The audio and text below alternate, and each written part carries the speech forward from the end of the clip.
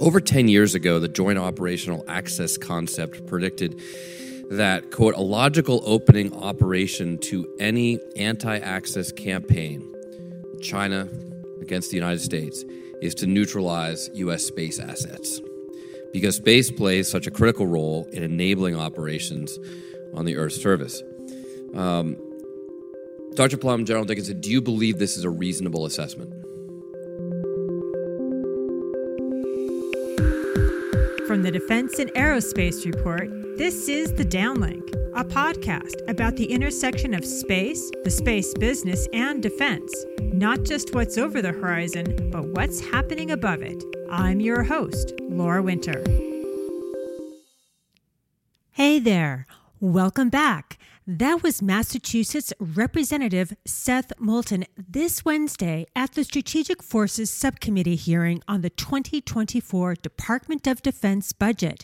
And here is the response from Commander of Space Command, Army General James Dickinson. First of all, thank you for those kind remarks as you got ready to ask the question. It's been an honor to serve in the U.S. military for 38 years. To your question, I think we just have to look, quite frankly, at some of the PLA writings on doctrine and strategy that do suggest what you just mentioned, which is that the reconnaissance, communications, navigation, and even early warning satellites could, I'm not saying will, could be among the first targets to be attacked. And so it, just in accordance with their own strategy, their own doctrine, we have reason to believe that that might be the case. And Dr. Plum is nodding his head, so I'll take that as an agreement. Thursday, the Biden administration requested $842 billion for the Department of Defense's 2024 budget. How much of that is going to the Space Force or defense-related space programs won't be clear until the administration releases the budget justification books next week. But we can get an idea of what's important to the Chief of Space Operations, Space Force General Chance Saltzman. He told a conference audience this week that the purpose of the Space Force includes counter-space operations to, quote, prevent adversaries from leveraging space-enabled targeting to attack our forces, unquote. And just a week earlier, the Space Force CSO wrote in a note addressed to all Space Force Guardians that, quote, preserving U.S. freedom of action in an increasingly contested space domain requires a military force specifically trained and equipped for the purpose, unquote. Okay, so where am I going with all this? Because this week we're not tackling the budget. That's because we only have the top line numbers and zip on details. This episode is about a new space company that's aiming to disrupt how the DoD trains and equips its space pros, how they war game, and just how the Space Force secures U.S. interests in space. The company's name is True Anomaly, and what sets it apart from others is the fact that the founders have recent real-world military space operations experience, and it shows. The name of the first spacecraft line is Jackal. It's an orbital pursuit vehicle that's not being touted as a satellite. To learn more about the genesis of the company and its business case and more about the Jackal, I spoke with co-founder and CEO Evan Rogers. Here's our conversation. Hello, Evan. Welcome to the Downlink podcast. Laura, thank you for having me. Now, before we start talking about True Anomaly's plans to disrupt the security space sector, I think it's really important that the audience has the opportunity to get to know you. So take a moment and introduce yourself. Let us know, who you are, where you are, and what you're doing with True Anomaly. Yeah, thanks so much, Laura. And it's really a pleasure to be here. Thank you for the invitation. My name is Evan Rogers. I'm the CEO of a defense startup called True Anomaly. I'm sitting here in Denver, Colorado, in our brand new released under renovation 35,000 square foot satellite and engineering production facility. Prior to founding True Anomaly, I was an Air Force officer, spent 9 years as a space operations officer. I didn't make the transition like many of my colleagues into the Space Force because I chose to leave the military and join a slightly different community, but still within that same circle of space operations focused people who care about the security of the space environment. I spent most of my career in satellite command and control and developmental test and operational tests. So after officer training school in 2012, I went to an organization called the 4th Space Operations Squadron. So I spent a lot of time in Maxwell that you and I were speaking about just during the off the record portion here, that muggy place, but place of history, exciting place of history with lots of airframes sitting around. So when I was at the 4th Space Operations Squadron, I flew a constellation of spacecraft called the Advanced Extremely High Frequency System. Provides communications through nuclear scintillated environments and anti-jam environments, or high jamming environments rather. While I was at Force Ops, I had the opportunity to witness sort of a couple of key test and evaluation activities by some of our adversaries that indicated that they were building up a capability to counter US and allied space systems. And I just latched onto that. I thought that was fascinating. And it gave me an opportunity to go from just being a space operations officer focused on kind of keys, fingers on keys, flying satellites and doing sort of more maintenance things, to thinking about how do I defend against these threats now, these emerging threats? And what does that mean, right? More broadly for the architectures, and then what does it mean for conflict? So I went into a community called Weapons and Tactics. I went to the Air Force Weapons School, which is sort of the premier tactics and junior leadership school in the Air Force at the time. From there, I went to be a space aggressor. And all of these experiences are really critical to the development of True Anomaly. So that's why I'm going into a little detail here. Oh, no, please do, because you do have an uncommon space heritage for a CEO in the space industrial base. So please continue. Did you talk to many other CEOs in the space defense industrial base? Well, I do quite often, but I'd have to say that you're really the first that's really come across as somebody who's actually, driven the satellites and actually thinks about operations and tactics and has that experience. So yeah, absolutely. So yeah, please go. Well, when I was at the space aggressors, the community writ large was really starting to think about how do we train against these threats. So one of the things you'll hear General Saltzman speak a lot about, the current chief of space operations, is the importance of readiness, of training Guardians. And one of the ways that the DoD trains its service members is against other service members that are pretending that are operating systems and employing the tactics and the thought processes of our adversaries.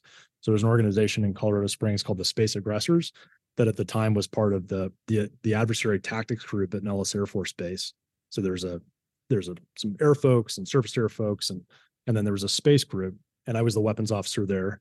And my job was to stand up the capability, or the very rudimentary capability, of replicating threats to space assets, as opposed to bringing threat replication to the air community, doing electronic warfare, GPS and SATCOM jamming. So I got the opportunity to pioneer a couple of those activities. We flew an Air Force Research Labs satellite called the Angels spacecraft that was kind of done with its S&T activity, science technology activities, was handed over to the operations community as a trainer. And one of my co-founders, Dan Brunsky, and I developed a plan and implemented a plan for using that spacecraft to replicate threats. That was successful. We did some of the first space flags, which was great, but it really still left a lot to be desired. And you'll hear that from Guardians today. After that, I was asked to go to DARPA. I was a Service Chiefs Fellow at the Defense Advanced Research Project Agency, 3-month fellowship as a captain, which was sort of a rare experience. Most folks kind of go in as majors or lieutenant colonels. And that gave me a really interesting and focused exposure on the state of the defense industrial base with respect to space and airframes in particular.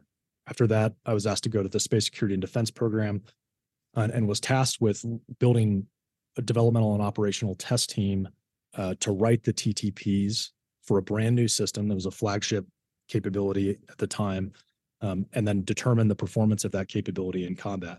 And a lot of the insights that came out of that process are kind of what's behind the intellectual backdrop of True Anomaly, but also now has become the way that provided some of the early examples for the way that the space community is thinking about integrated test, range, on-orbit range infrastructure, threat replication. How do you design tests to test capabilities on orbit in a realistic threat environment? My last assignment was at the Joint Task Force Space Defense after I did that job for or I did the Space Security and Defense Program job for 3 years. And I was what's called a fires officer. So along with now one of my co-founders, Tom Nichols, who's the chief product officer here at True Anomaly, he and I were responsible for integrating space defense and space offense capabilities into the rest of the joint fight. So we were kind of the execution arm for fielding Indo-PACOM requirements and EUCOM requirements, and then thinking into the future about how we were going to, once sort of more mature counter space capabilities came to bear, how we were going to bring that into real, no kidding, combat operations against near peer adversaries. So in 2022, or excuse me, the late 2021, I made the decision to leave the military. I loved every day I was in uniform, but it was very clear that the community needed a defense industrial partner, and that sort of my skills were best suited to try to go solve some of the problems at the convergence of technology and tactics. And here we are today in Denver. And last September, you had a very interesting meeting with the Senate Space Force Caucus. And I've been told that it was about the threats and what your new company plans to do to meet them. My audience, if they've been paying attention, and I hope they've been paying attention, is aware of some of the geostrategic threats, but I'm not so sure that they have a firm grasp on the industrial acquisition and training gaps that must be addressed to meet the threat. And while I'm sure there are many, what would be your number one threat that you think needs to be solved? I probably view this maybe differently than others. When you step into conflict, particularly with a near peer adversary like China, there are a massive amount of unknowns. The intelligence community and defense intelligence organizations do spend a lot of time trying to prevent surprise. But we have another challenge in the space community, which is we have very nascent doctrine for how to fight in the domain. So because of that nascent doctrine, it's very difficult to articulate the kinds of systems that need to implement doctrinal principles and precepts and tactics, right? So ideally, you're designing systems that reflect the way that you want to fight, rather than designing systems based on the capabilities of the defense industrial base. The way that the defense industrial base today has been tasked, and largely I think is thinking about the problem outside of True Anomaly, is they're doing the equivalent of trying to create an air-to-air fighter by taking a Boeing 737 and strapping air-to-air missiles to it, as opposed to thinking about, from a first principles perspective, what are the tactics and operations you want to execute in the environment, and then building capabilities to meet those. So to answer your question, we have this knowledge deficit that has effects on systems, on training, because we don't know what to train to. And that makes it very difficult for the Space Force to articulate to Congress and to the joint community the value that they add, number one, and why they need to be resourced further. Now, this has changed over time, to be clear, but we still as a community don't quite have the very tight line of reasoning and anecdotes and history that you can point to. A lot of it's conjecture. So the intelligence community and the Space Force has spent a lot of time pointing to trends in Chinese and Russian counterspace development to say things like, see, if you follow that trend line, you're going to end up with threats like this, and we don't have the schlitz to deal with that. So I think the threat actually is a lack of experience and lack of knowledge. It's not lack of kit, right? If that makes sense. And it's the readiness problems come from a lack of knowledge. And hopefully we'll talk about a little bit later about how we think about shoring those things up. You can talk about it right now, because I am wondering, well, what does True Anomaly aspire to solve? What is the demand signal? What's True Anomaly's offering to solve it? Yeah, I'm glad you asked that question, Laura. The objective of True Anomaly is to be a reliable defense industrial partner for the Space Force and the intelligence community initially. We can talk about commercial later, so that as the Space Force learns how it wants to fight, it has the capabilities that reflect those desires and those objectives, which requires, when I say the word industrial partner, I really mean an industrial partner, leveraging the very mature contract vehicles and acquisition authorities that already exist. There's a lot of time that is spent sort of talking about defense regulations, acquisition regulations, and there's really solid reasons to be critical of those.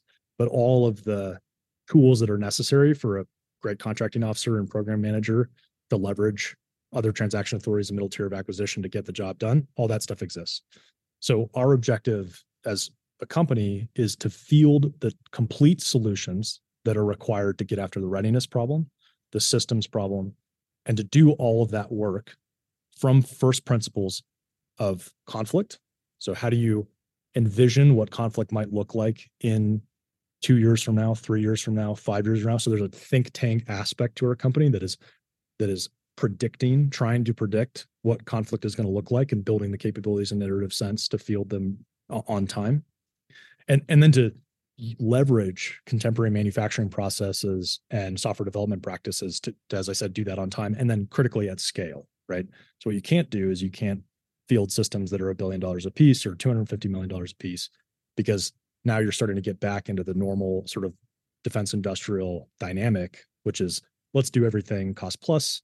Invariably, you're going to have cost overruns and you're going to have schedule problems as well. And you're going to end up with fewer reps on capabilities, fewer iterations on capabilities, and that introduces risk. So we are building the solutions for readiness, which means we're building trainers, we're building modeling and simulation environments, we're building very high fidelity physics libraries that allow for operators to interact and learn in a self-paced way about the physics of the domain and about how to fly. And then we're building intelligence, surveillance, and reconnaissance capabilities, or sometimes in our community called space domain awareness capabilities, to go take pictures of Chinese and Russian satellites and other gray satellites, so other countries' satellites, and to do anomaly resolution on blue satellites at close ranges so we can get a really strong understanding of what other countries are up to in the space domain. We have this dearth of knowledge about what they're really doing, and we need to fix that for a number of reasons in order to really feed the systems development feedback loop, but also for global accountability, right? If China and Russia are weaponizing space, you want to be able to point to that and say, hey, look, you got to stop, and here are the consequences if you don't stop. No, when I looked at the slides you used to brief the Space Force Caucus, I've got to admit, it's kind of like looking at what a prime contractor or primes. And just for the audience, they're the big traditional space and defense corporations like Boeing or Lockheed Martin. They sell and promise to deliver, a final product to the Department of Defense or NASA for the civil side because they signed the primary contract. They then turn around and often work with subcontractors to get the bits and pieces that make the whole. I'm wondering, is this what you're looking to do, or is this something different? I mean, walk us through how your space and defense ecosystem works, because you've got a lot going on. I mean, you're talking trainers, you're talking satellites. There's a lot of spokes on this wheel. That's exactly right. There's a couple of key observations about the way the primes operate today that are important to frame the differences here with True Anomaly. So number one, the vast majority of big defense projects are cost plus. So the primes take very low risk, very limited risk, and the risk is placed really at the end of the day with the taxpayers. But the risk manifests as risk to the lives of service members. The second is the primes, with the exception of every prime has an IRAD shop, an internal research and development science technology shop. Some of them are very good and storied, right? They're really great. But by and large, the primes don't build much. They mostly integrate, right? So they subcontract. That's exactly right. And you pointed that out in the prelude to your question. True Anomaly aligns incentives with with firm fixed price contracts. So we have an internal incentive mechanism, and it's you hear a lot of companies talk about this, but it is so critical, Laura, that to move fast, you have to use firm fixed price contracts, because then the risk is on the contractor, and the incentive is also on the contractor, particularly if the payment milestones are sort of mostly biased towards payment on delivery. So one of the things that we've done is we've actually gone to the Space Force and said, hey, look, we're going to go raise a bunch of private capital. We're going to reduce all the risk, technical and conceptual risk ourselves, all the production risk, and then we're going to sell you a complete product at the very end. And that product is going to be the best it possibly can because it's economically desirable to do so from the standpoint of the survivability of the business, right? Margins of the business. But also it forces us to create, to really innovate, right? And then to make decisions about vertical integration. So this is the second piece.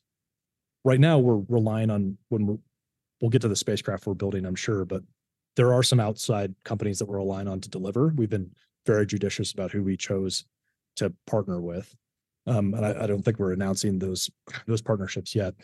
But over time, we will vertically integrate our capabilities, and we'll start mostly resourcing internal research and development. So IRAD becomes part of a very rapid and iterative product development process wherein tactical problems turn into technological solutions. We analyze those problems from first principles and say, what are the likely tactics that are going to be employed, right? What are the operational needs? How is the system going to operate in its environment? And then we create the best possible system to do that with all the economic incentives aligned on the back end. And that's how you get a different type of defense company. We're certainly not the first to take this approach. I would say, however, I think what's truly unique about True Anomaly, even from some of the other defense industrial participants like Shield and Anduril that are popping up, is we have a very nuanced understanding of the way that operations are conducted in the domain and the specificity of those operations in the space domain.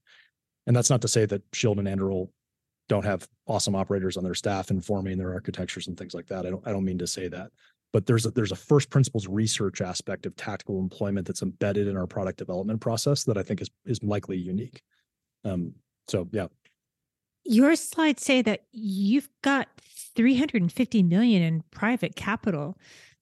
Whose capital? Can you say?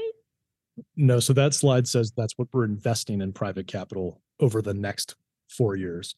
So that's a typical funding profile for a fast-growing defense startup. Okay. And partnered with the right venture capital funds that have the depth of resources to go execute that. To date, we've raised a pre-seed, a seed, and a Series A round, and we're well on our way, assuming we hit our market, our go-to-market milestones and our production milestones to probably exceed that amount of private investment. And that's the key story to the Space Force. As I said before, is we're taking the risk, right? We have investors that are willing to take the risk because it's good for America and good for our service members. And if you look at the funding profiles, like that's probably shy of what we'll invest over the next 3 to 5 years, certainly. Like Anduril just 2017, and they just did a $1.3 billion funding round. Shield is, I think, onto their Series D. So yeah, that's what it takes. I mean, to be frank, that's what it takes to change the face of the industrial base and really to launch a brand new industrial partner for a brand new service, right? Brand new combatant command. So then let's talk about Mission 1, which will include Jackal 1 and Jackal 2. What are they? Where are they being built? Who's launching it? From where and when? And who's paying for it? Yeah, get to the fun part. Oh, yeah. Last question first. We're paying for it. Well, our investors are paying for it. So everything that we've done and plan to do this year is on private capital, and including 2022. So we started fundraising in March. That fundraising process was very quick. We did a seed round. We did our Series A at the end of last year, and then that capitalized the business sufficiently to launch our first 2 satellites. Those first 2 spacecraft are called Jackal 1 and 2, but more broadly, the first line of spacecraft that we're building are what we call the Jackal Autonomous Orbital Pursuit Vehicle. So that spacecraft is designed to take close range pictures and eventually collect intelligence and other sensing phenomenologies at close range to other satellites autonomously. And the reason it's called a pursuit vehicle is there are a number of spacecraft on orbit that are difficult to chase down. And so you have to have the delta V, the fuel capacity to both maneuver to chase those targets as they attempt to evade you, perhaps, but also do all the sort of normal orbital adjustment that's required to get into close range, conduct what's called rendezvous and proximity operations. So is that a term that's familiar? I'll unpack it. So it is. I mean, rendezvous and proximity in the sense of everything's moving really, really fast. And so if you're going to rendezvous it, you're going to have your algebra 2 right to connect. That's pretty much it. And, it sounds really simple in a way, but everything happens to be, moving faster than a bullet leaving the barrel of a Beretta. So it has its challenges. You're absolutely right. It is a very difficult guidance, navigation, and control problem. We are particularly focused on this idea of there are three types of rendezvous and proximity operations: cooperative, non-cooperative, and uncooperative. So cooperative would be with two spacecraft that are passing information between each other. Non-cooperative would be one satellite that has maneuver capability, but one satellite that might be three-axis stabilized or maybe even in a tumble, but isn't giving you any information, right? And then there's the really sporty stuff, which is uncooperative, which is what a pursuit vehicle, the Jackal autonomous orbital pursuit vehicle, is designed to do, right? Which is to go track that target, follow it, take images, and do all of that safely and autonomously. So the other parts of your question, we're launching on SpaceX Transporter 9. We're launching at the end of this year, and as I said, we're paying for all of that. Both spacecraft are designed and built, and they go through a process what's called assembly, integration, and test here in Denver, Colorado.